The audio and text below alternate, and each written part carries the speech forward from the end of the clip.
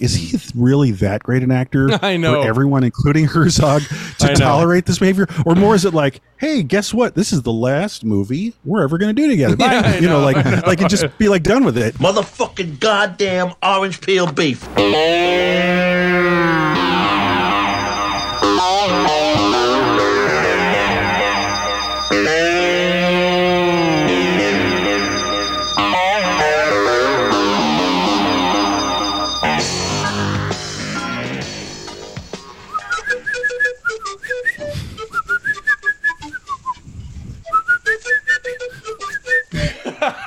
What's up, everybody?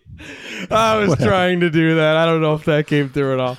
But it's 1 fucking hour time, everybody. I'm Evan Husney, and to my left, we got Big T, Tom Fitz G. What's going on? How you doing? Doing good. Let's get back to business. All right. We're going to do that. We're going to do that business with my man to my right. We got Mr. Marcus Herring. What's going on? Welcome back. Thank you. What's up, everybody? Good to be here. Yeah, man. We had a little week off. I think we enjoyed our, holiday week. Of course, I was in Paris, and now I'm back. Whoa. I had a little fun time across the pond, but I'm back, ready to get back into this shit. Of course, this is the show where we talk about one goddamn movie for 1 fucking hour. And tonight's film, so glad we're finally doing this. This has been one that's been on my list to do for a very, very long time, ever since we started the show. And guess what? You guys picked it. This is a movie you guys voted for. It was a very tough race. We had a poll on our Instagram, of course, and you guys picked Werner Herzog's Aguirre, Wrath of God from 1972. Just a reminder, though, what were the other choices? Just a reminder. Yeah. Well, in case you don't know, what we've been doing here on the show for the last several weeks, and it's going to extend through the summer, is we're doing this little gimmick thing here. Tonight is episode 72 of the show. So, of course, we're doing a movie from 1972, but we're letting y'all pick which movie it is. And we've been doing that going all the way back to 1967 and so forth. So we put up a poll on our Instagram page, and the options for 1972 were Pink Flamingos was one that was on the list. Probably the runner-up for tonight's film was Last House on the Left. Very close race. Damn.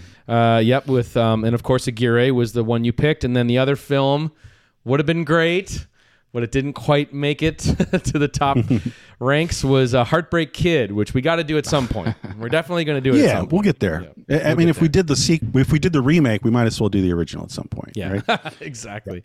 So, but guys, all of our, I'm so excited because our, listeners, viewers have incredible taste. You guys have been picking bangers after bangers for each of the films we've been doing in this series. So it's awesome to be able to do this movie, our second Herzog film that we've ever covered on the show. And this is a big one, man. This is a top tier, top shelf Herzog. So very excited. But before we get into the show, real quick, a quick plug for us. Because if you guys like the show, you like listening to it, you like watching us, this is the best way to support the show. And that, of course, is our Patreon. Patreon.com/onefuckinghour. It's $5 a month to sign up, and it is the only place where you can get our 1 fucking hour audio commentary tracks. We are recording feature-length audio commentary tracks to new flicks every month, and we've done, what have we done? We've done Texas Chainsaw Massacre, we did Star Wars, and recently the 1998 misfire remake of Psycho by Gus Van Sant. The biggest change they make in this film is that you hear Vince Vaughn here. Everybody turn up your volume. You hear him fapping. You hear him jerking his fucking prick right here. Yep. Yeah, it's in full color fappening audio right there. But Listen. which is a lot of fun. So if you want to watch that flick with us, that's the way to do it. But we're going to do something a little different for the next commentary track, which may or may not be up by the time you're seeing this episode right now as we record. we're going to throw it out to you guys. We're going to create another poll for the Patreon. So if you want to head over to our Instagram page, if you're watching this, again, within 24 hours of the original broadcast of tonight's show, you'll be able to vote on what the next audio commentary track is that we're going to cover on the Patreon. Because we've gone poll crazy here. This is now a new second poll that we're starting to take. You guys love polls. Poll crazy. We have to do a poll to see whether or not people are liking these polls, I think. Yeah. No, they are. They are. I mean, we're definitely getting hundreds of votes on these, so I can tell that people are into it. So, all right, here's the 4 titles you're going to be able to pick from. You can vote with, or you can vote for right now on our Instagram page at One Fucking Hour. And if what wins, we are going to watch the entire film. Yep. And talk about it like it's a classic DVD commentary, first frame to last frame. There you go. That'll be 4 it. choices. So, 4 choices. Here they are. Okay, this is an interesting grouping of films. Requiem for a Dream. Caveat. Please don't pick that one. Caveat. Caveat. It's a terrible movie. We hate it, and we're going to be suffering while we watch it, but you'll be probably enjoying us suffering watching it. As we say here, it's going to go in the Duncan booth. Yeah, you know? Yeah, exactly. Exactly. We've covered it on a Movies We Hate episode in the past. Shout out. So it's going to be Requiem for a Dream, audio commentary, Scarface, audio commentary. 1983 Scarface. Yep, we'll be having a fucking blast with Scarface with y'all. Or Hard Right Turn, we'll be doing the Wayans Brothers' Little Man. Okay. Or Hard Left Turn, David Lynch's Blue Velvet. So whoa, you guys, it's in your hands. It's in your hands. The fate of whatever we're gonna watch, a whole entire movie, record a commentary track. Requiem for a Dream, Scarface, Little Man, Blue Velvet. That's right. Make these little monkeys dance to whatever tune you want. Yeah, exactly. We're going to do one of those 4, and it's in your hands. Yeah, so there you go. The poll's up right now on the Instagram page. If you're watching this, again, within 24 hours of the broadcast, at One Fucking Hour, get in our Instagram stories, vote for which film you want, and, of course, sign up for the fucking Patreon so you can watch this audio commentary track. Patreon.com/One Fucking Hour. Okay, enough of the plug. Time for the show. You guys ready to do this? Let's fucking hour. Yeah. On Aguirre, Wrath of God from 1972 for our episode 72, directed by Werner Herzog. All right, so I'm going to get my notes in order here, boys. I got a lot of notes. I don't know about you guys, but I got some notes. We got the clock rocking. Clock is coming. Oh, I got to reset that clock. Okay, here we go. Clock is being reset, and here we go. Boom. All right. Okay, of course, just a little setup here for the folks at home on tonight's flick. So Werner Herzog's Aguirre, Wrath of God follows the story of Don Lope de Aguirre, played to amazing perfection by Klaus Kinski in this film, who is a ruthless Spanish conquistador who vies for power while part of an expedition in Peru to find El Dorado, the mythical 7 cities of gold. Accompanied by his daughter Flores, Aguirre faces off against his superior Don Pedro de Ursua and grows increasingly volatile after seizing control of the group. As Aguirre presses deeper into the Amazonian jungle, he descends further into madness. Okay, so I mean, this is Herzog in general, obviously amazing. We had covered his film Stroszek, another masterpiece, previously on the show. He's one of my favorite filmmakers, and actually Aguirre and Stroszek kind of vie for, or kind of tied almost for my favorite movies of Herzog, and they're both just all-star amazing films. And I think one of the things that really makes it's something we definitely like, a quality of film that we like and we talk a lot about on this channel is sort of a documentary quality, a sort of realism. Yeah. That's brought to these movies. We definitely champion that here. And this movie is so unique in the fact that it's like a doc realism feel, but for a story that's set in 1560. Yeah. So, yeah. I mean, how about that?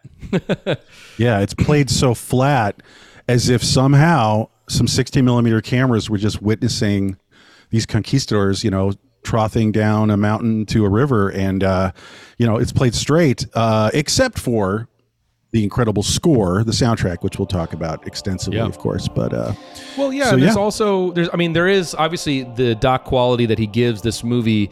It does kind of chafe a little bit at moments with heightened, set pieces of stylization and almost surrealism, dreamlike, fever dream madness. But it has its footing, I would say, in that style. And I think what's really cool about that is, like most period pieces, especially, classic Hollywood period pieces and everything, when you're doing a movie set in this time, it still has this kind of, general film cinematic feel. But this having this really like authentic, like going for the authenticity of the time, but also making it like, I don't know, in like the visual style that we're used to with doc filmmaking, is just such a cool way to approach this. Just like a handheld. Just the camera happens to be a fly on the wall capturing it. It's a very strange category. It's kind of its own, maybe, or at least the first of I call it historical naturalism, which is a strange beast. Maybe Pasolini touched on that earlier on with his Jesus film, but that's probably the closest that I can think of. There's maybe a few small films, but no, but the thing is, what's interesting is, like you were saying earlier, it's like it might be naturalism, the filmmaking style, but there's some fantastical things that are happening to this camera that is observing the situation. A crazed group of wild monkeys and a cannibal tribe on fire.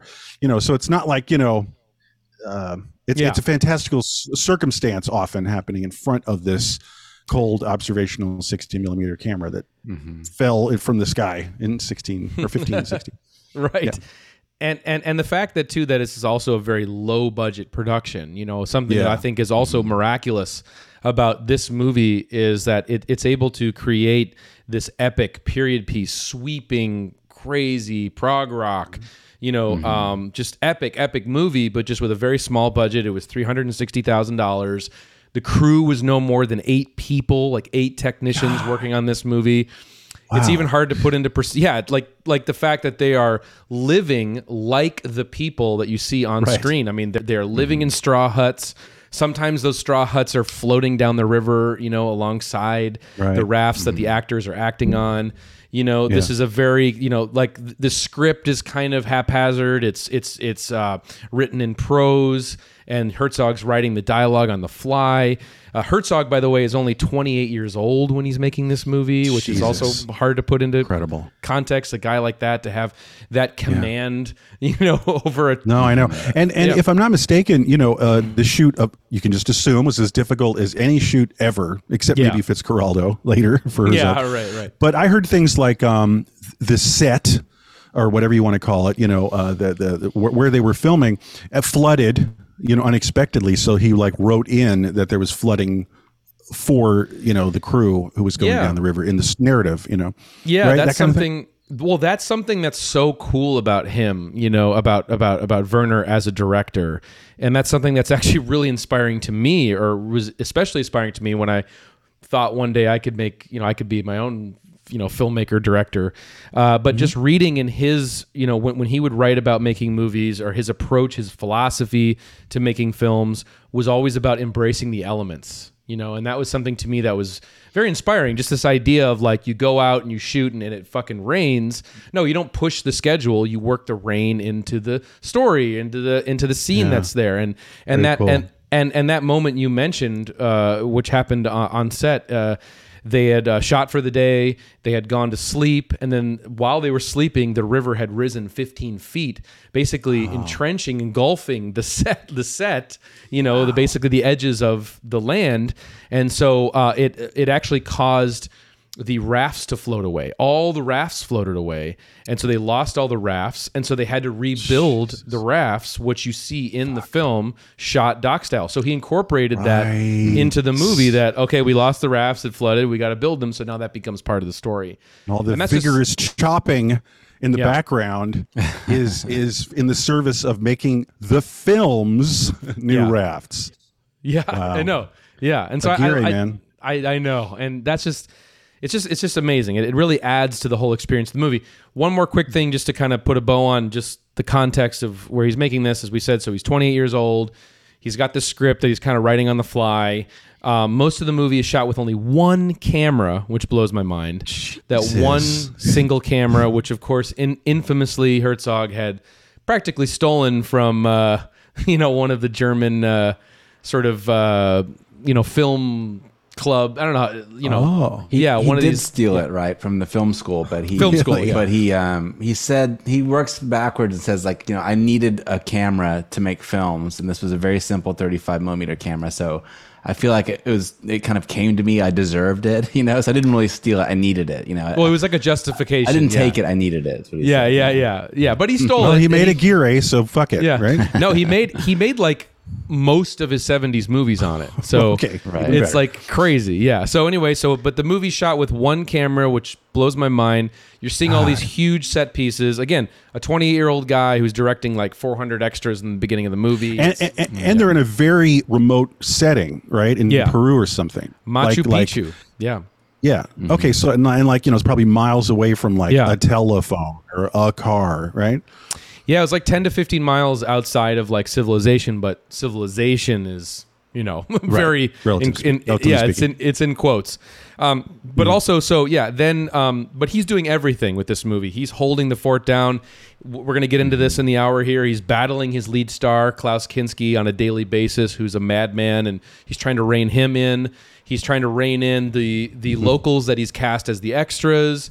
Like the natives, and just trying to make this very, very, very complicated film. He's doing the costuming himself. Like he went and sourced all the costumes for this film, which is pretty amazing. There was no costume designer. It was 5 weeks shoot for this movie, and he only had, which blows my mind, 5 to 6 weeks of editing, which is insane. What? To me. Wow. Yeah. Wow. So this movie had no money. And it was we had to make it quick and we had to make it fast. And so that's just incredible to me. Like just putting all that in context for how epic this movie is. It really is. Yeah. He's just such an interesting filmmaker in general. Cause like he's got, I can't think of another director who makes as many good docs as they do narratives, I mean, I know that a lot of people dip their toes in both. Scorsese's got docs or whatever, but I think like just the level of Herzog's docs are just beyond like they're and the fact that they measure up to his narrative films. And I guess a lot of my favorite Herzog films, like you said, are like this, that have that sort of documentary style. And in this one, like you see water droplets like on the lens, so it's like you can tell he's letting that happen. It's on his mind too. He wasn't like, I don't need that, cut that shot out. He wanted that realism, and I think it's like, in a way, this production like sort of mirrors like what's going on in the story too, right? Because it's like these conquistadors are in the Amazon. It's very dangerous. The river's this powerful force, but then Herzog's out there making this film in the same kind of haphazard way. Like the folly is almost like mirrored in the filmmaking. Yeah. But the art and the conquistadors fail, but then the art is actually successful. Like the art, he didn't die making the film. I feel like he's also a European coming into a very foreign landscape. So there's it's analogous there in that way. I feel like just the documentary style helps like give it a sense of danger. You've got this low budget movie, and you're introducing like some action scenes or whatever. And I feel like, not a lot like unites all of Herzog's works. It's like all over the place, but like his worldview seems kind of consistent throughout. Yeah. And a lot of times there is like this element of like danger in the filmmaking itself. Like Fitzcarraldo, even Grizzly Man or whatever. It feels like, that filmmaker was a dangerous film, to be made. Yeah. So I feel like when he's like short on money, you can pull this kind of switch that's like this little trick where it's like you're embracing the danger. You're making the filmmaking is dangerous. And I don't know, we also see that like in, Apocalypse Now or something, the same kind of movie. Sure. Which is, I guess directly, Francis has said it's directly influenced by this film, That's confirmed because you really feel it. Mm-hmm. Yeah, definitely. He did like run the film and watch it once in a while. Well, one thing you said, which I'm glad that you did, was like the idea of the water droplets on the lens. Because to me, that's one of the things that really does make it like register as like doc style to me in a lot of ways. Like to see that any other film would have cleaned that lens, and we have to redo this take. And it's interesting because I listened to the audio commentary earlier today, and most of the scenes that you're seeing in the movie, like them coming down the mountain or them on the rafts or like even Kinski's monologues, a lot of these things, it's so like kind of lightning in a bottle every single time they're doing these shots that there's only one take. Like there's no other multiple takes of this stuff. Right. It's all capturing it really as it's happening. And I think that is to put a bow on your point, Marcus, is like, I think what makes him both a great like narrative filmmaker and a great documentary filmmaker is that he's able to spot these kind of like magical moments that are happening on screen, whether it's like, reality. Well, I guess it is reality. Reality if it's happening in a narrative or a doc film. Like those monkeys are that is a documentary of those monkeys behaving at the end of the film. I was thinking about that, rewatching it. It was like, that's just footage of these monkeys behaving in their own way. Or it's like, at the top of the show, when I was doing the, that guy was just a dude like in the village that, who is, it had some intellectual disabilities that Herzog saw and was just like, well, we got to put him in the movie. He's got to be in the movie and let him do his thing. So he also has that quality to it. Shades of Bruno S. It is definitely, absolutely.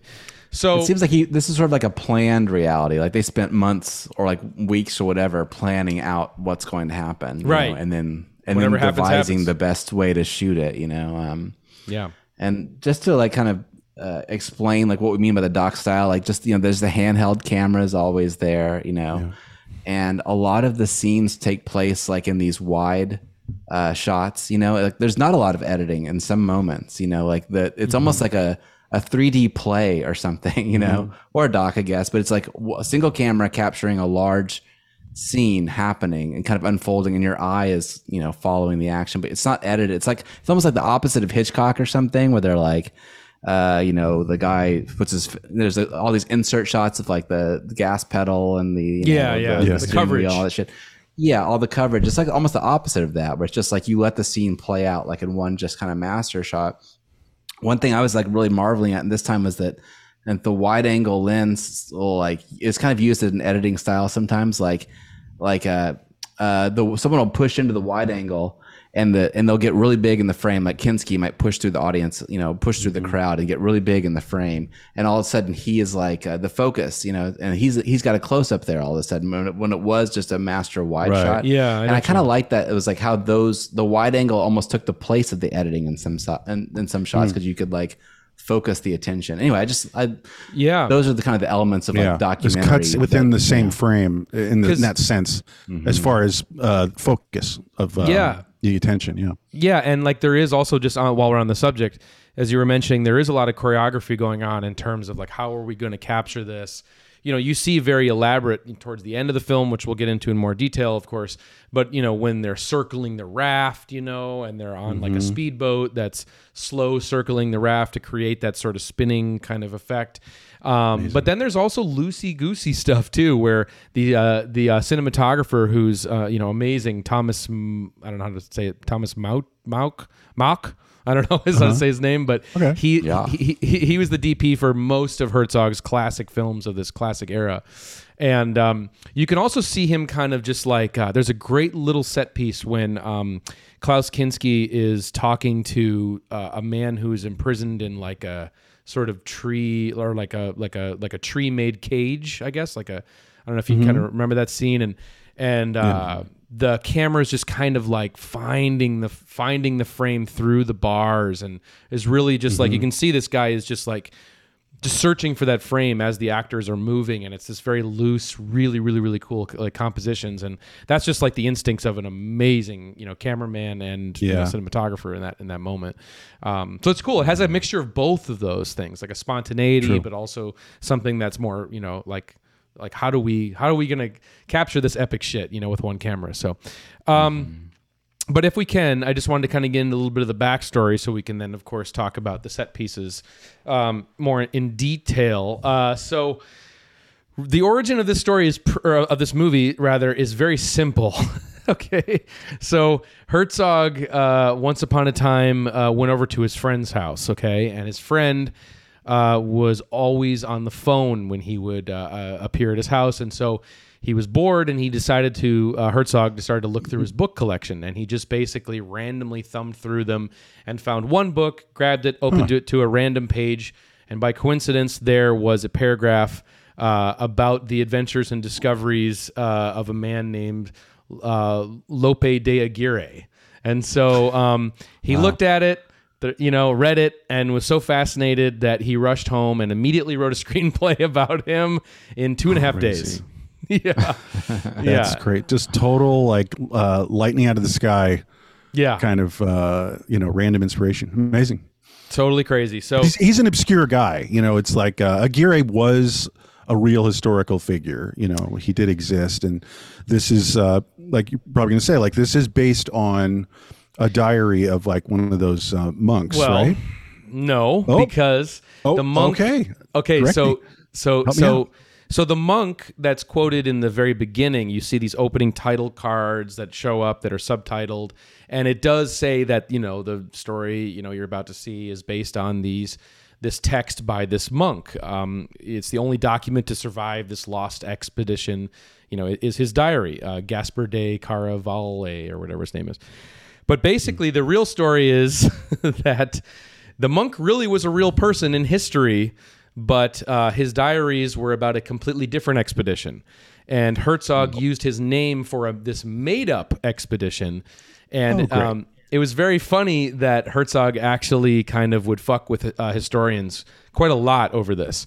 Historians would basically reach out to him and like, where did you find these diaries? And then he would basically lean into it and say, well, and kind of create his own legend about these texts that didn't exist. Okay. So yes, Aguirre and that monk, they're real people, but most of the film, 95% of the film is all fabricated.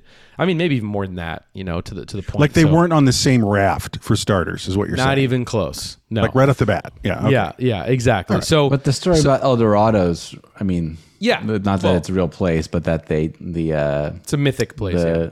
Right.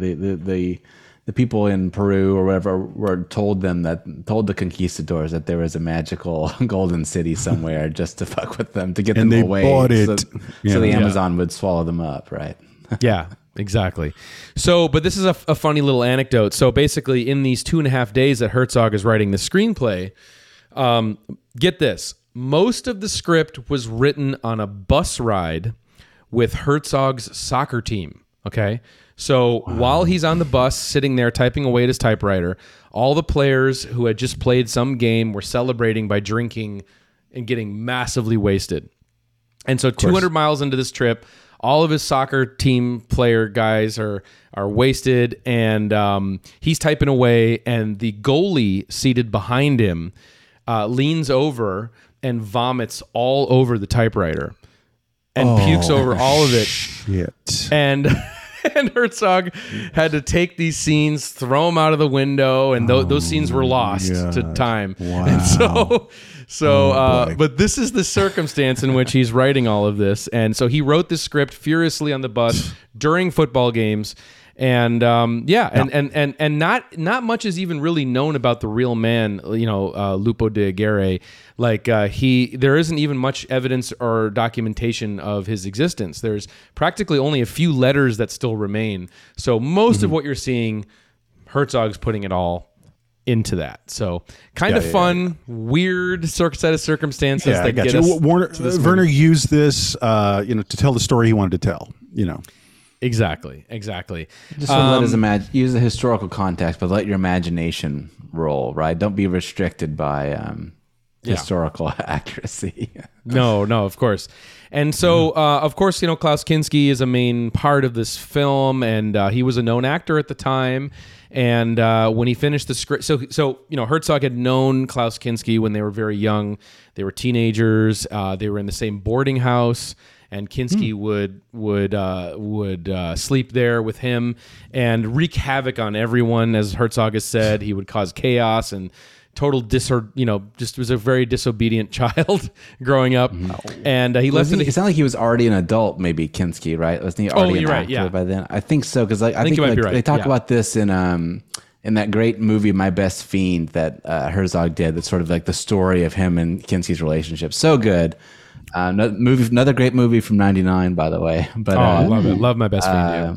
He talks about he was like 13 years old, and the boarding house lady had a soft spot for like artsy types, and he was already kind of like an artist, I think, like an actor.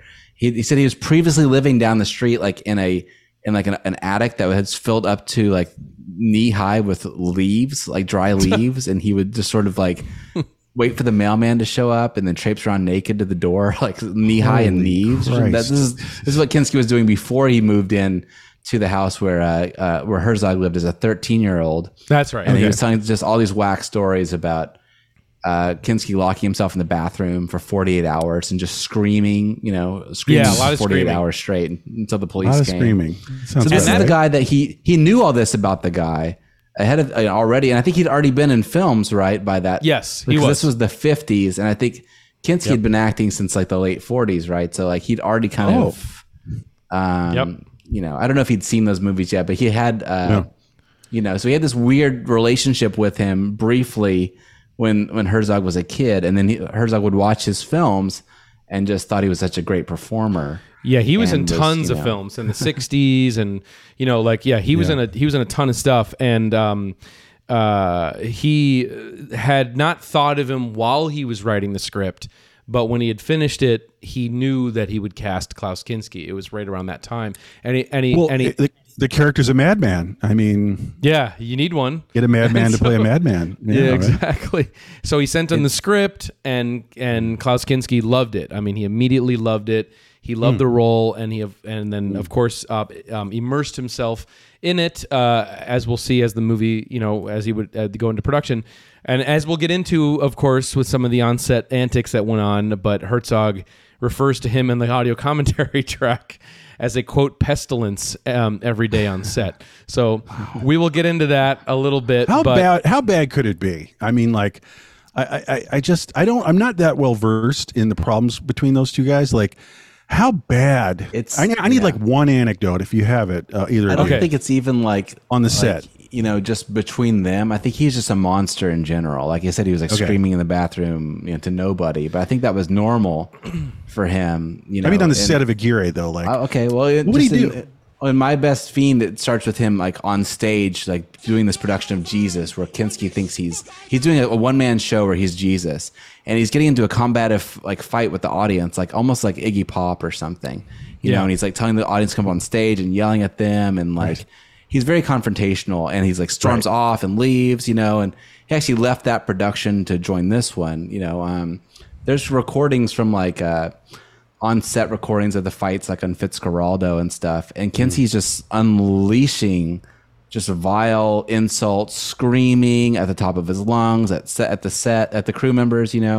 It's almost like if you weren't watching, if you like stumbled in the room and it was on, you'd think it was that like that Hitler meme where the guy's like from the 2000s movie where the Hitler's like screaming. That's what it sounds like on set. Bruno Ganz. It sounds like Kinski. Downfall. Yeah. Yeah, right. It sounds like Downfall. It sounds like that's Kinski just he wasn't much of a team player. Is that what you guys are saying? Let me give you the anecdote you're searching for here. I have a specific anecdote here. Basically, he just took things too far, I think is what Herzog would say. He was he would cross lines, cross boundaries. Like there's a scene where in the actual film where he like hits a guy in the head with his fucking sword, and if he wasn't wearing a helmet, he would have split the guy's fucking skull open, like things like that. But here's the main one. Here's kind of the one of the bigger ones. There's actually two big ones. I guess we can get into it real quick. So, Klaus Kinski was a known actor. He had already been working. He was really the only person that sort of had any level of, I guess, like privilege, you could say, on set.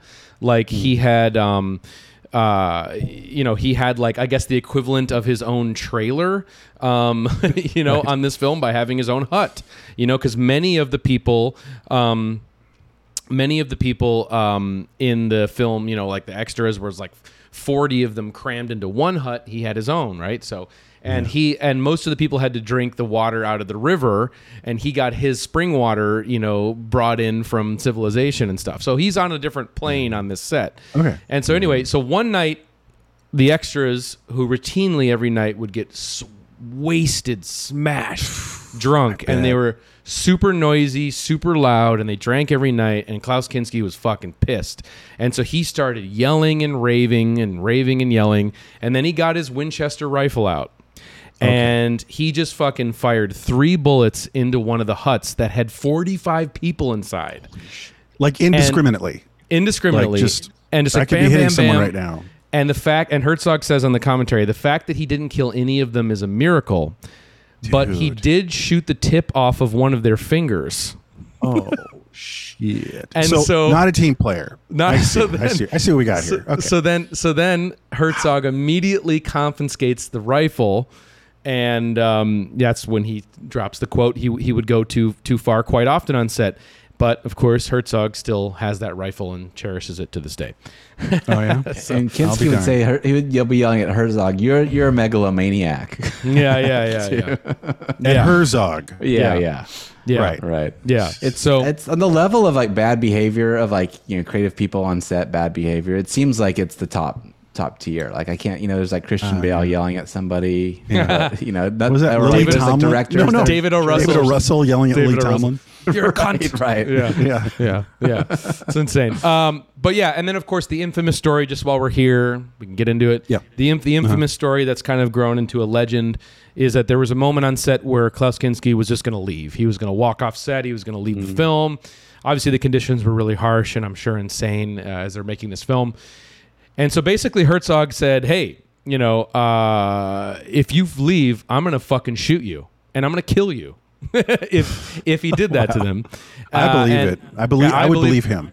Of course. And Klaus Kinski later reported in the newspapers, he would tell the story during interviews and said that he had a gun out and pointed at him, which Herzog says he didn't. But he says on the commentary about this, Herzog says, quote, I would have shot him. There was no doubt, and the bastard understood somehow it was not a joke. Somehow I outgutted him. I was more determined than he was. And then he says, after that, he behaved for like 10 days. Nice. Because Herzog met his match, or met Herzog, and Kinski, and then exceeded it. And because you got to do, I guess that's like a training human behavior kind of thing. It's like, I see your insanity. I see you're indiscriminately shooting at people. Like, here we go. Here's the next step. Like, I'm going to straight up drop you where you stand. Yeah. I heard it was at the end, like the last 2 days, they only had 2 days of shooting left. And that's when he was threatening to leave. And in that circumstance, it does seem kind of reasonable, actually, of all the shit that everyone went through. People are losing fingers and stuff, if we got to finish this. And they probably didn't. Well, Herzog was untested. I mean, he had some small art house films before this. I could see a lot of people, including Kinski, thinking, is this even going to be finished, edited, come out? Like, what is this? Like, like a lot of the films that we love and some of them that we cover, like Texas Chainsaw Massacre. A lot of people were like, this isn't even going to play a movie theater. Star Wars. Why are we even? Kind of, yeah. Well, you know what I mean? So I think like having no faith in this film, like even reaching the finish line in any way, much less what happened to this film, Aguirre. I think having no faith. Yeah, you're right. It's kind of like Star Wars. It's funny. But you're right in that like he found a way to harness Klaus Kinski's energy and how to manipulate him and to how to direct him ultimately in this film. I mean, you talk about the screaming Marcus, like how he would scream for days and it locked in the bathroom in his youth. And he knew that about him and he would use that to effect. Case in point, there's one of the big set pieces in the film when they burn that village and, there's that scene where the woman, not Aguirre's daughter, but the other woman who wears all the dresses, and she like disappears and walks off into the jungle, never to be seen again, which is a great little poetic set piece there. Love that. But that's what kind of preempts Klaus Kinski's big monologue, where he's looking into the camera directly, and he says that I am the wrath of God or whatever he says. Klaus Kinski wanted to play that scene completely differently. He wanted to play it huge, yelling, screaming, frothing at the mouth, slipping into madness. And Herzog knew that would be wrong.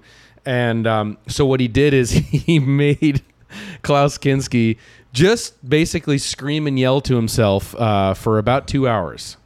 And until he had completely exhausted and tired him. Right. So then he would be in that right, silent, more dangerous mood for that scene. Well, he'd be spent, all tuckered out. That sounds like child behavior. Marcus, help me out here. Sure. I'm not kidding. Like to let a kid just like, all right, have your tantrum, cycle through it, and you're going to want to take a nap in about 10 minutes. So Right. Go ahead.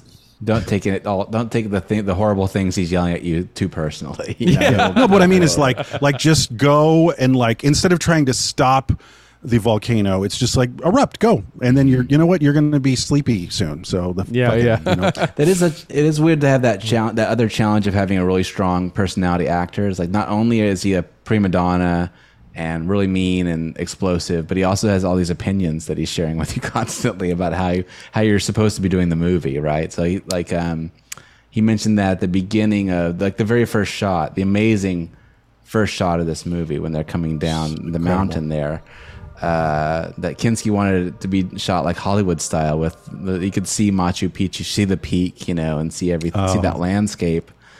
Like in a very picturesque postcard like style. John Ford kind of. Yeah. Right. Yeah, framing. exactly. But then Herzog had a very clear, it also speaks to Herzog's just, sort of sophistication as a young filmmaker. He had a very clear idea they did not want to do that. He had a very clear idea of how he wanted to shoot the landscape, but they had to have a big fight over that. And Kinski Herzog basically just took Kinski out of the shot and said, "Oh, you know what? You're not in the shot. You go sit over there. That's the solution. You go somewhere else," and then they shot it without him. Yeah. Well, that's the thing. Herzog didn't have juice. I don't know if Kinski would have cared. There's one thing I want to say about this whole Kinski thing in general is I have a vague understanding. Right now, I know more because of you guys telling me than I did before. I don't really know Kinski because I've always thought like, is he worth it? Just on a fundamental level, like, is he really that great an actor I know. for everyone, including Herzog, to tolerate this behavior? Or more is it like, hey, guess what? This is the last movie we're ever going to do together. Bye. Like and just be like done with it. Instead, like, gotta get like. No, he did five fucking movies with this guy. No, exactly. Yeah. I mean, it feels like, Herzog is kind of into sort of like art macho challenges. So I think that's part of it, like almost dying on the set is like also having your lead actor be so, it's volcanic, it's I get that, but is he worth it? Like, it's one of the strangest director actor collaborations ever. Dysfunctional collabs, dysfunctional. It's very dysfunctional collab. Yeah. I wonder if like the power of his acting, sometimes is lost just in the dubbing, or whatever. Like this film was like shot with him. Everyone is delivering English, I guess, lines. What? And then they Really? went back. Yeah. There's actually some so. clips of it in. There's a great doc from '86 with Herzog, like doing a portrait of himself, and it has some clips of the English language version of the film. It's very weird. Oh my God. If I, AGUIRRE, want the birds to drop dead from the trees, then the birds will drop dead from the trees. I'm the wrath of God. But so then they went back and dubbed it in German. But Yeah. so you're getting that sort of disconnect between the lips moving and the sync and Right. stuff. And Yeah. Oh yeah. Okay. so there's a great performance happening, but like there's just something not being a native German speaker that might be lost or something. And I mean, he does have an incredible look, Kinski. He does. Oh, yeah. That's a face of the ages. That's The probably eyes, what. everything. That's probably why he went with him for so long. Was the face? I think man. so. It's almost Enormous it's like silent eyes, movie, enormous mouth, a silent movie like- kind of face. Yeah. Well, Well, huge features compared to everybody else, and I then know he's got he's- that sort of like, I don't know if it's hunchback. I don't know how to say it exactly. Well, he's got that sort of like, is he a hunch? I'm not sure. He's got like a certain sort of shoulder thing. I think it's or just something. a pose, like a Richard III Shakespeare. They Right, so is that worked just on in this- that. They worked Yeah, on okay. that. They worked on that a lot. They worked on Yeah, I that bet. signature hunchback for the performance. He always told Kinski to move like a crab or a spider. He wanted to find that way, and that really freaked people out. That freaked a lot of the people out on set. That thing. But I do have to kind of come in here because I'm looking at 24 minutes on the clock. I want to get into set pieces. I was going to say, there's something I absolutely want to make sure that we get into. So let's do that. As far as set pieces, we keep referring to the opening scene. Yeah, let's do it. But just to open this up, you guys take it. It's just half of this movie for me is the soundtrack, is the music by Popolva. It makes me want to cry. It's like so powerful. I just listen to it, like too. on my headphones, too. like a lot. So Fitzcarraldo. it's just one of those things. I mean, the other stuff's great too. Heart of Glass is really killer too. That they did with Herzog.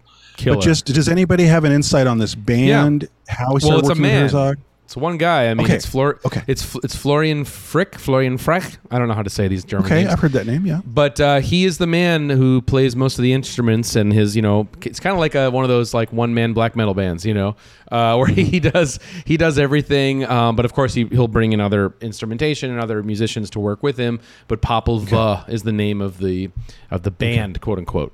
It's some sort of the name is some sort of weirdly some like Mayan creation story too. So it's got a weird sort of like sideways connection to the and that's happenstance, right? That's right. Yeah, that's true. But Herzog and Florian knew each other from playing soccer. A lot of soccer history in this together, and they liked each other a lot right from the get go. They had a very, very, very close working relationship because obviously.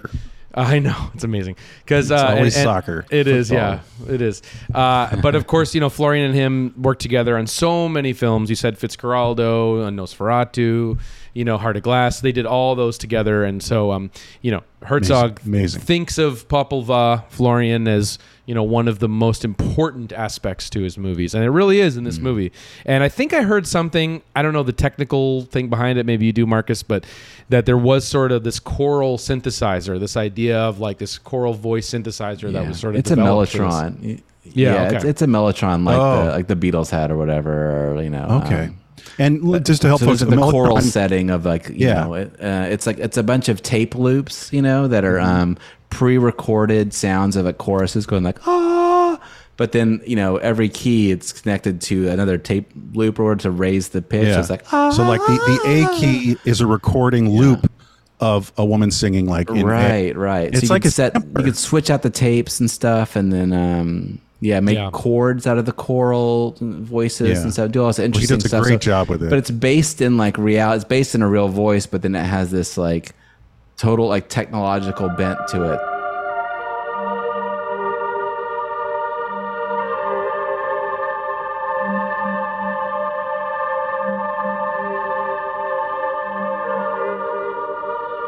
So it's this otherworldly kind of sound. It's like like you're saying the Beatles. It's the very beginning of Strawberry Fields Forever is a mellotron of the flute.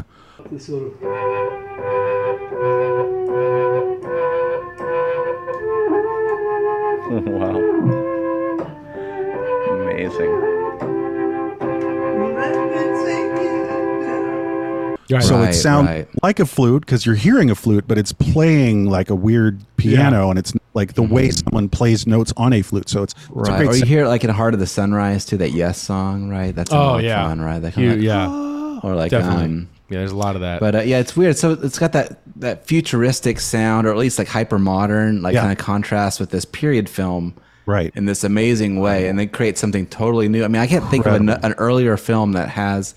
You could think of 1,000 films afterwards that had this kind of soundtrack, but I can't really think of an earlier one. I that think had a this, little like, ethereal synthesizer type soundtrack. Pink Floyd with the Barbet Schroeder films in a bit, like that's more, true. And the Valley. I mean, That's they're doing true. different things, and they're full. All those kraut rock bands too wanted to be Pink Floyd too. Yeah. Totally. But the thing is, the Popol Vuh soundtrack is just so. It's not a band like a rock band. There's no drums that kick in. It's very powerful music, and you're right. It's like in between everything. It's not like they got an orchestra to do like choral music, like from the 1600s or something like that, Gregorian chants.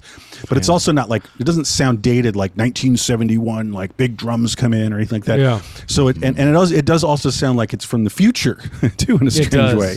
Yeah. So it dislocates you so much. Beautiful. It's like almost futuristic, ancient music happening with 16 millimeter footage from the 1500s. It's sort of introspective sounding too. It sounds like it just creates thoughts in your brain. If there's just an empty vista of someone looking out at a river. It is. And you have this introspective soundtrack. You could watch people sitting at a bus on their phones I know. for 15 minutes, or Yeah, I yeah. could, and put Yeah. on that song, the music of Aguirre, yeah. and I'd be like crying, you know? Yeah, it's almost it's sort of weirdly let's put it that way. participatory, like invites the audience to participate in use their brain, Yeah. engage their brain into adding meaning that may not be there, or bringing. I don't know, it's weird. Philip Glass can have that effect too. It's like it's very like this celestial, it's just, it's incredible. I mean, if you guys need to write an essay or a paper, put that on, and you'll get your shit done. Just listen to it. Listen to Yeah. that, and Heart of Glass. I would recommend that score too. All right, Just we as got to get to enjoy. I'm staring at 18 minutes and 48 seconds and going to have a heart attack. Okay. So, real quick, just before we get into the opening of the movie, this is an interesting anecdote. Again, it's very Herzogian in terms of how they almost all died. But basically, before shooting started, when they were on their way to Machu Picchu to film this movie, Werner and the crew almost got into a fatal plane accident. Just before they shot the sequence of that descending mountain in the very beginning, they were booked on a plane. They were booked on a plane that that actually crashed into the jungle and killed 94 people. They were taken off the passenger list right before the plane took off. So it's so insane, and that only one 17-year-old girl miraculously survived that you're crash. talking about that? Yes. Dude, that girl. There's a whole movie called Miracles Still Happen that dramatizes that story. Well, I love get that story. this. Yeah, and he, right. Yeah, and Herzog visited her, and they both went back to the location of her crash. You're talking about that crash. That is crash. related indirectly to Aguirre. Incredible. Okay. Yeah, future reading on that. Just for the viewers at home, it was one 17-year-old girl survived the crash, and Herzog later made that into a film called Wings of Hope. So check that out. Right. Where she revisits. They visit the site together. Yeah. So that crazy. is amazing. Okay. Yeah. All right. So the opening, it's amazing. Here's our first set piece. We're going to get through a bunch of these, but shot so near Machu Picchu. It was incredibly dangerous as you're seeing like over 400 extras and everybody go down this very narrow, slippery path. And it's with just horses amazing. and armor. Yeah. And like llamas and alpacas, carrying wheels. and cannons, and it's incredible. And it's like natives from most of the people that play the slaves in the film were these natives that lived in a village that was like 14,000 feet altitude. So just a crazy wrangling of all these different people from different walks of life and everything. And the other cool thing about it is the fog is a happy accident that occurred when everybody got there. This is the first thing we're going to shoot, and the conditions were so fucking chaotic, rainy, and insane. People thought this was never going to happen, and Herzog was telling people, please don't quit, don't walk away, don't give up on this. We have to just wait for the fog. And the fog parted perfectly, just so the fog was rolling down the sides of the mountain, allowing them to pass through, and just so they could see everything clearly. It's amazing, and it really. Yeah. And he was really convincing people after that moment, like, you guys are going to be part of something that like no other film is going to achieve or see or photograph. And he's right. He was right. Yeah, he's totally right.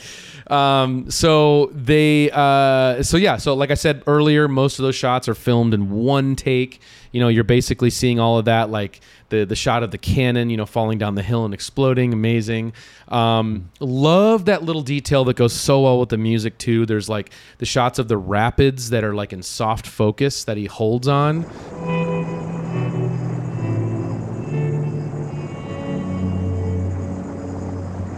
Super tripped out. That is incredible. Love that. With the rocks, the rapids and the rocks jutting through. It is, yeah. It's like a shot of just the close-up of just the rapids moving, like just the water moving, and it's soft focus.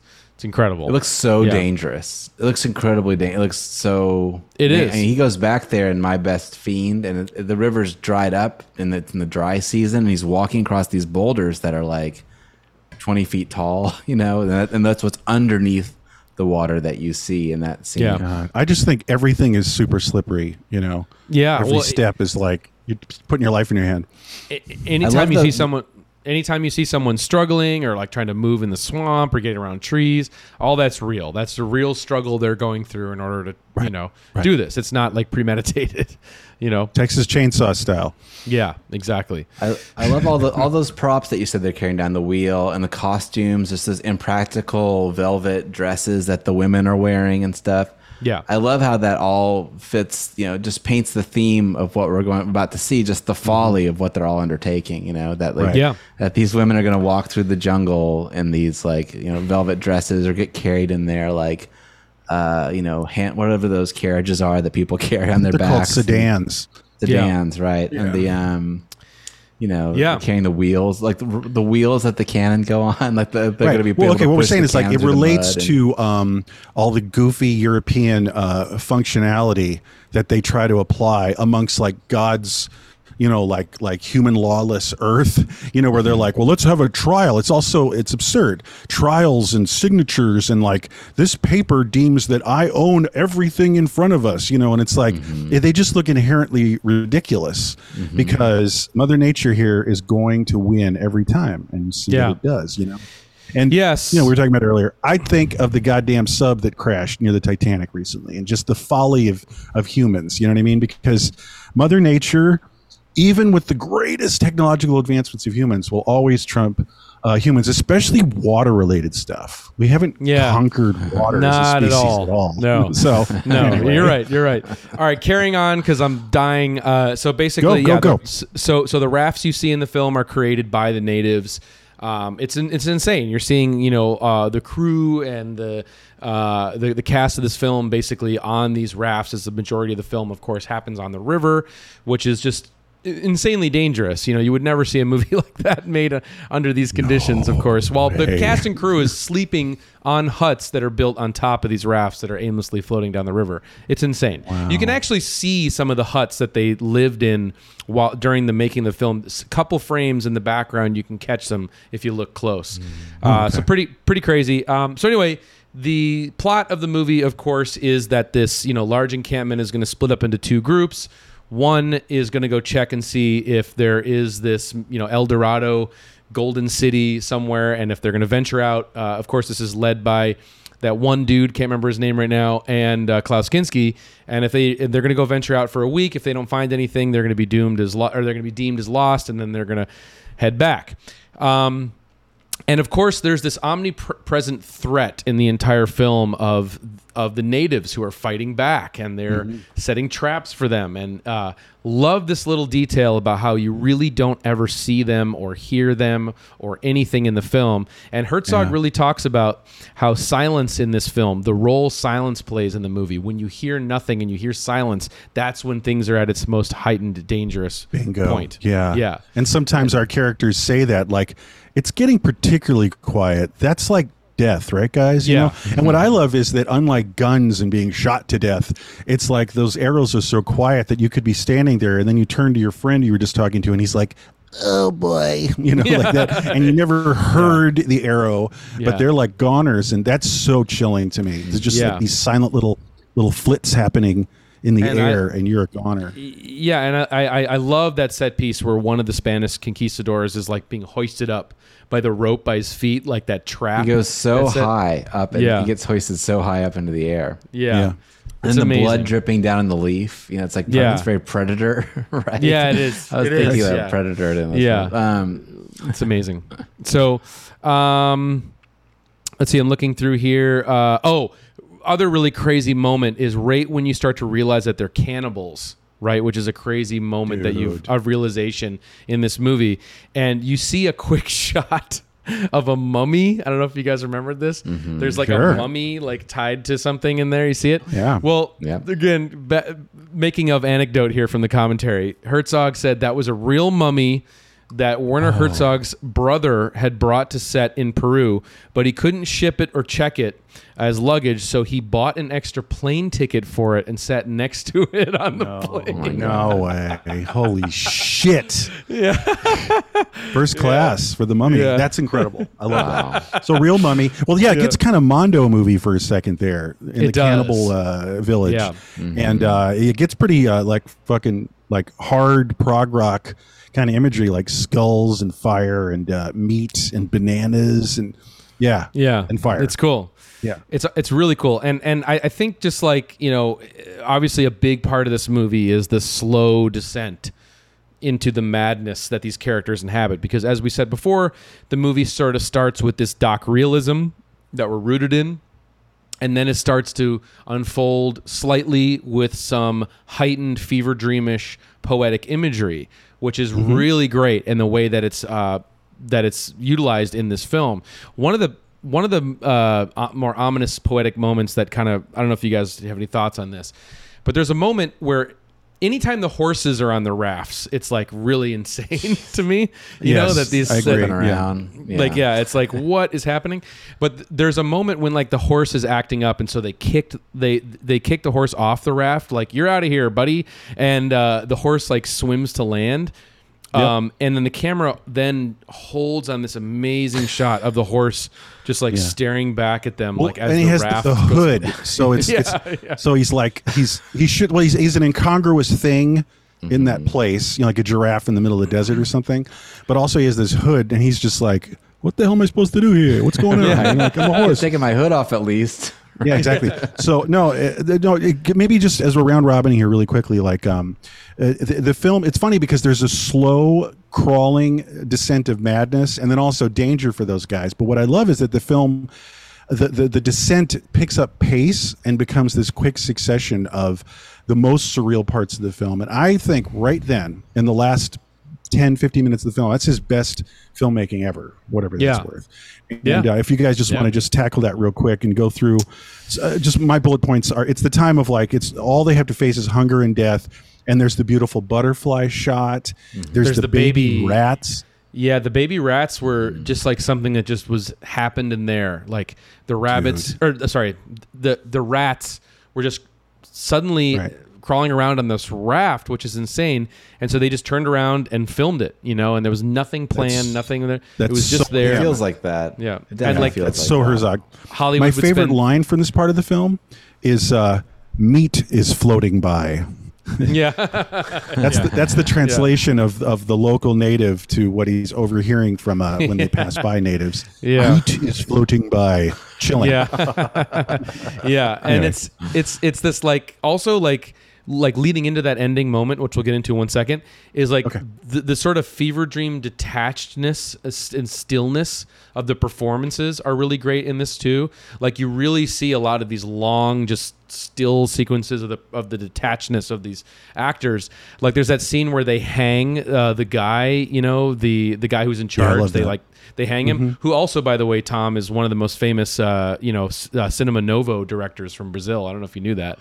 Oh, okay. Yeah, I'll look can't it up. remember his name right now, but yeah. Anyway, Maybe so Roca? when they no, it's not him, but I can't remember his name. His name is Guy or Guy or whatever. So when they hang him, there's that amazing detached moment where just the other guy's like eating the ear of corn, like silently while he's being with the legs in next to him swaying. Amazing the hung shot. Man. Yeah. Oh, dude, totally. Everything's getting super numb. And then, of course, it's then when they start going down the raft or they're going down the river and their imagination is running wild. They are seeing things. They're seeing mirages. There's an amazing image of a boat on top of this, 100-foot tree or whatever the fuck it is. And they're debating the mirage. You know, it's so beautiful because it's like the 16 millimeter camera reality is seeing it. There is a boat in the top of this tree. How could that possibly happen? Yeah. And they're saying like, I'm seeing a mirage, the slave henchman people.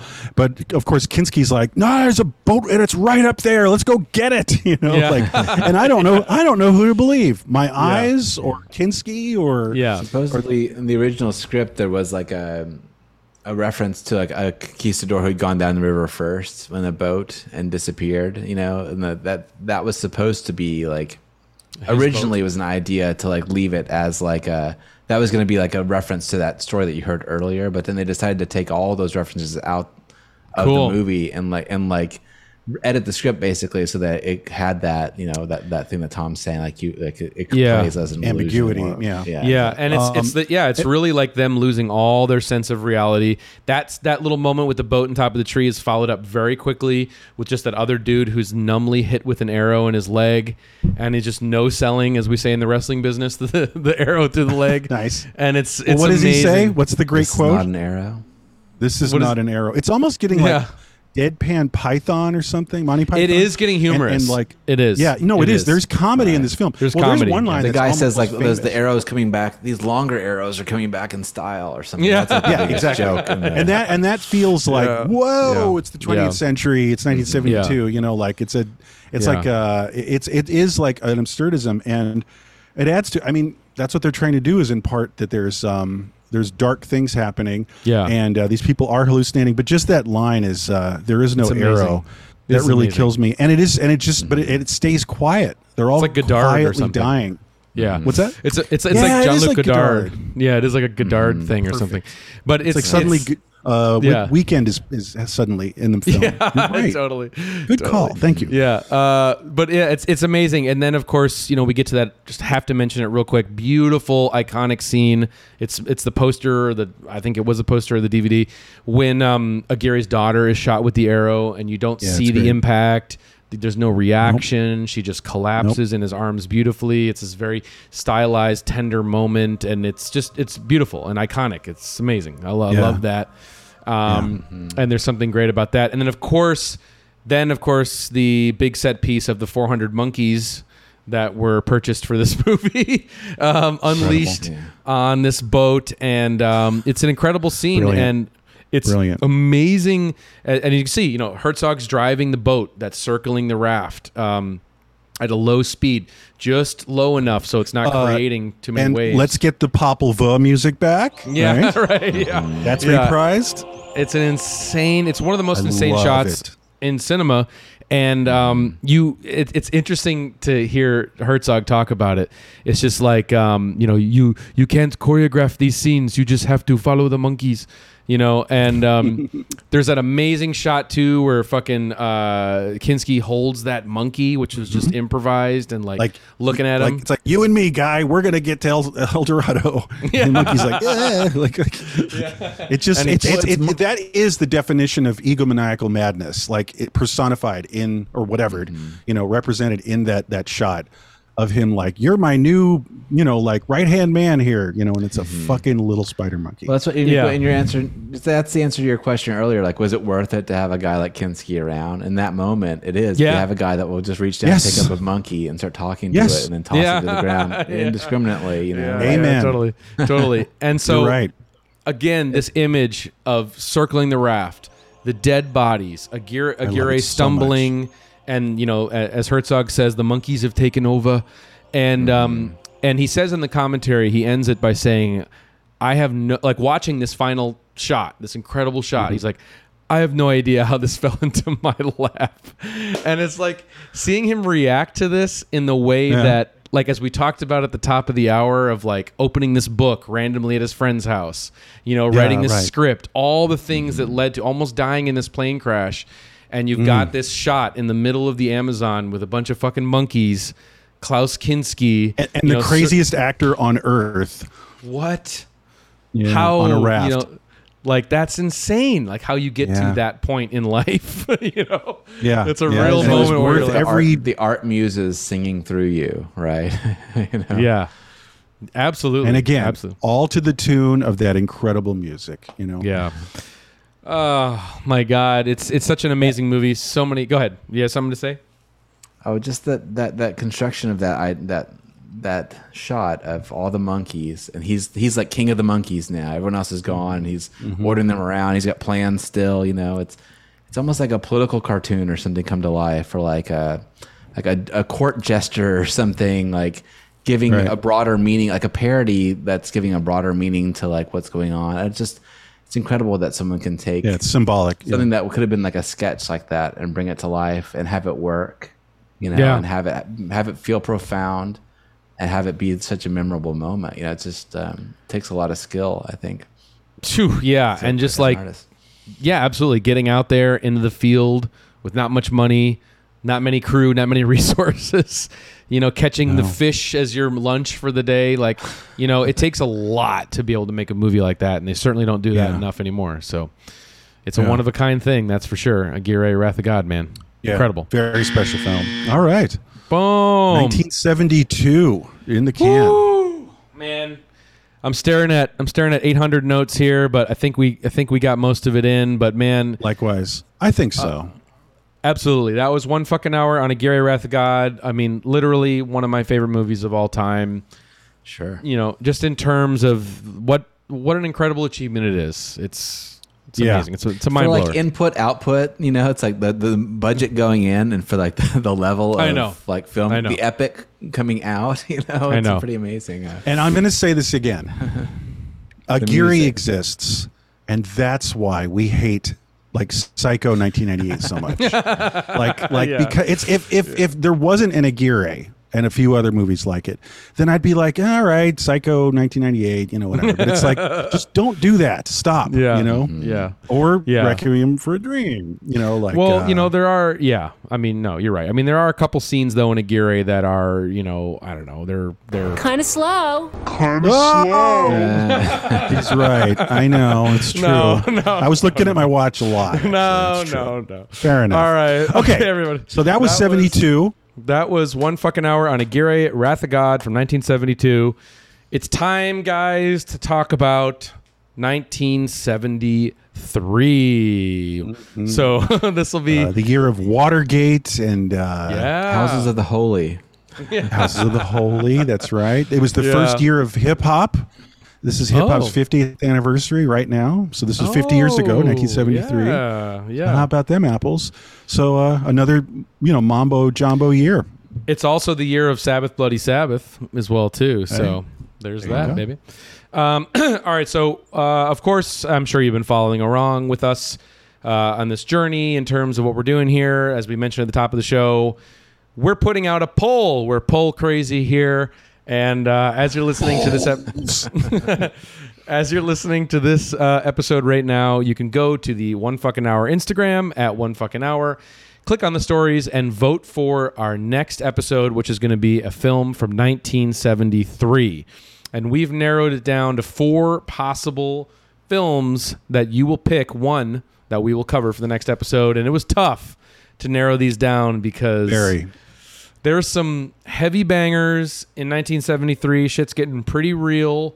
And we just, again, like, I think you guys out there are more into not the most obvious, biggest blockbuster films of those years, but I guess just what's, more interesting on the flip side of these. So we're going to get into something. There are some monsters in here for sure. But, it's not, but we omitted films like The Exorcist and films that have been talked about quite a bit in favor of these films. We were really tempted to do The Sting. Oh, my God. All right. So let's talk over the 4 options for the poll. Here it is, one by one. We'll tell you a little bit about what to expect. So pick one of these 4 films. Here we go for 1973. First choice, this is a banger. Here we go. We got Terrence Malick's first flick, Badlands. Forget it. I don't know. Anybody? It's probably going to win. Jump ball? It's really good. Oh, you know what? I'll put it this way. Yeah. I throw on TCM a lot. It's on TCM a lot, Badlands is. It's always starting, like he's always the garbage man about to get fired, the very beginning of the film Badlands. And I go, oh, snap, all right, Badlands. And then guess what? An hour and a half later, I'm like, oh, I just watched Badlands again. Yeah. I can't not watch it if I turn the channel and it's on. Yeah. It's just Badlands, really. Yeah, man. It's a killer flick. It's amazing. My favorite kind of Bonnie and Clyde story. You know what I mean? Like that's probably the best film of that, besides Natural Born Killers. Yeah, I knew you were gonna fucking say that. Of course. All right. Okay, so option 1 is 1 fucking hour on Badlands. Option number 2 is another heavy hitter.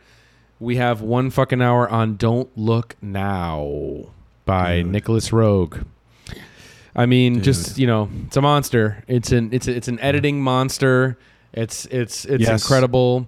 There's probably a lot to get into there in terms of, the stylistic flourishes of the film, the script, it's like Nick Roeg does horror, in his Nick Roeg way, and the opening is, I'm going to get hyperbolic. The opening is spellbinding, it's like another Aguirre opening scene where I'm just like, I'm in awe of it. It's in a very different way, but that opening part of Don't Look Now, even if the rest of the film is whatever, it's not. It's just like, oh my God, Just Yeah. like the slide and the kid and the drowning. It's Shit. insane. So Don't Look And Now. our third Rogue too, right? So It would be the third God, Rogue. would it?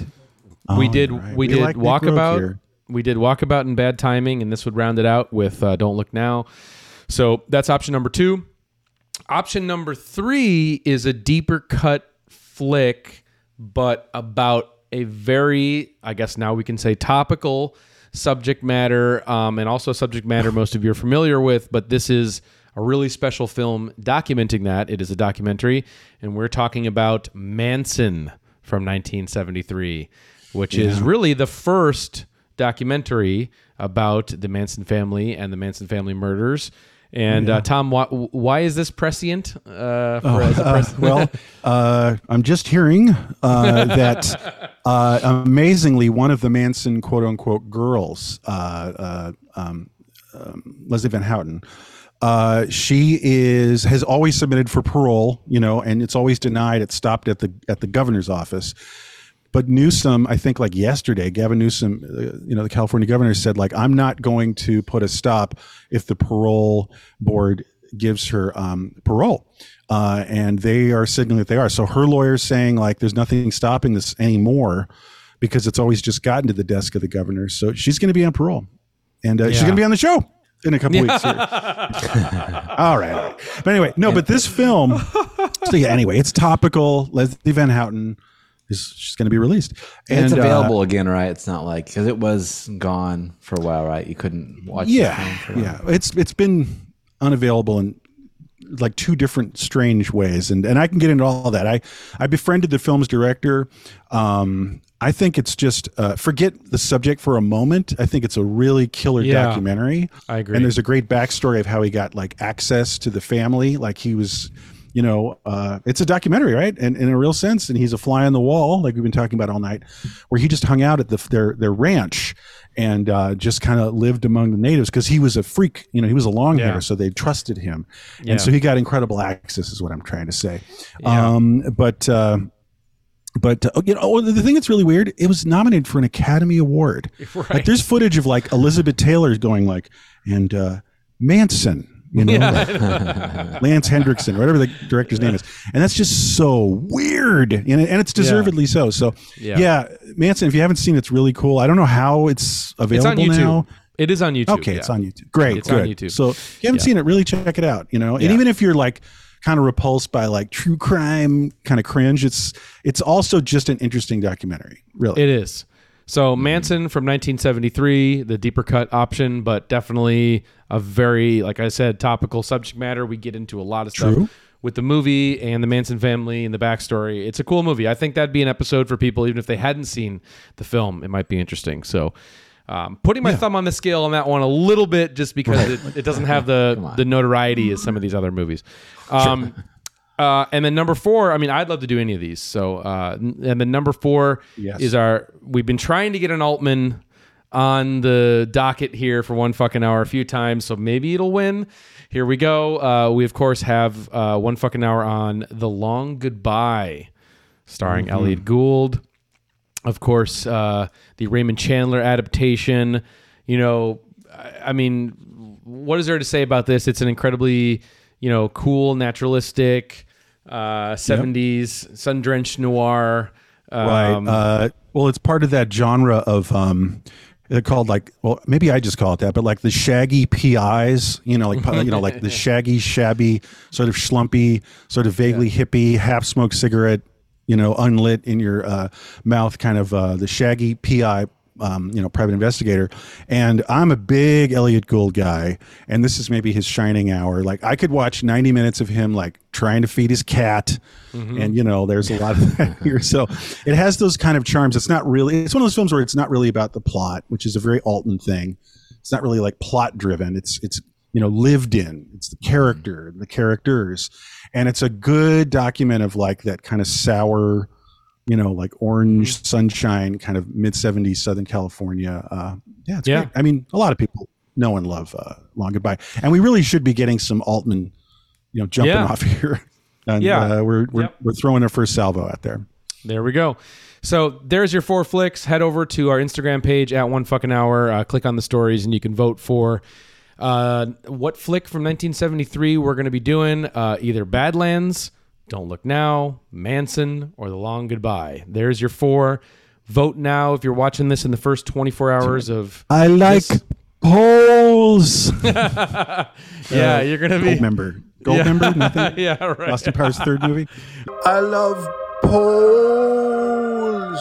I'm sure we'll be doing an audio commentary of that film very soon. Any day now. Yeah. So, and you can also vote, of course, if you go right now, also for which audio commentary track we'll be recording next for our Patreon, patreon.com/onefuckinghour. It's the best way to support the show. It's just $5 a month, and you get unfettered access. That's the only way you can get our audio commentary tracks, our feature-length ones that we're recording in classic DVD style, DVD special feature style. And so you can vote on one of these 4 films. It's the most demented lineup of 4 films that have ever been put together.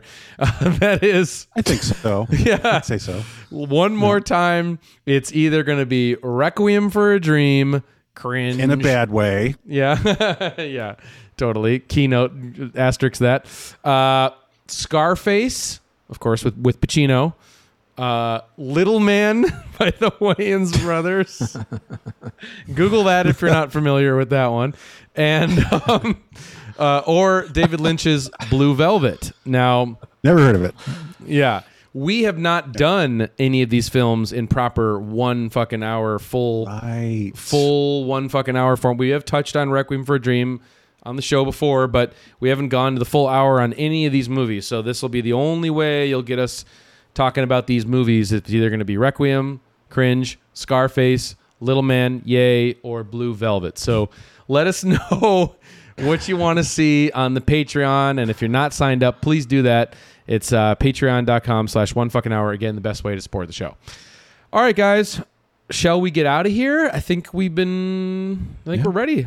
Should we get it? Yeah. I mean, we can't let anybody go, though, without that sweet old moment of Zen. Yeah. Yeah. Ooh, yeah. Yeah. All right, everybody. Well, I guess we'll see you next week. And, happy voting. Get in those polls. And we'll see you soon. Polls. Bye. And the wrath of God. Who else is with me? Motherfucking goddamn orange peel beef.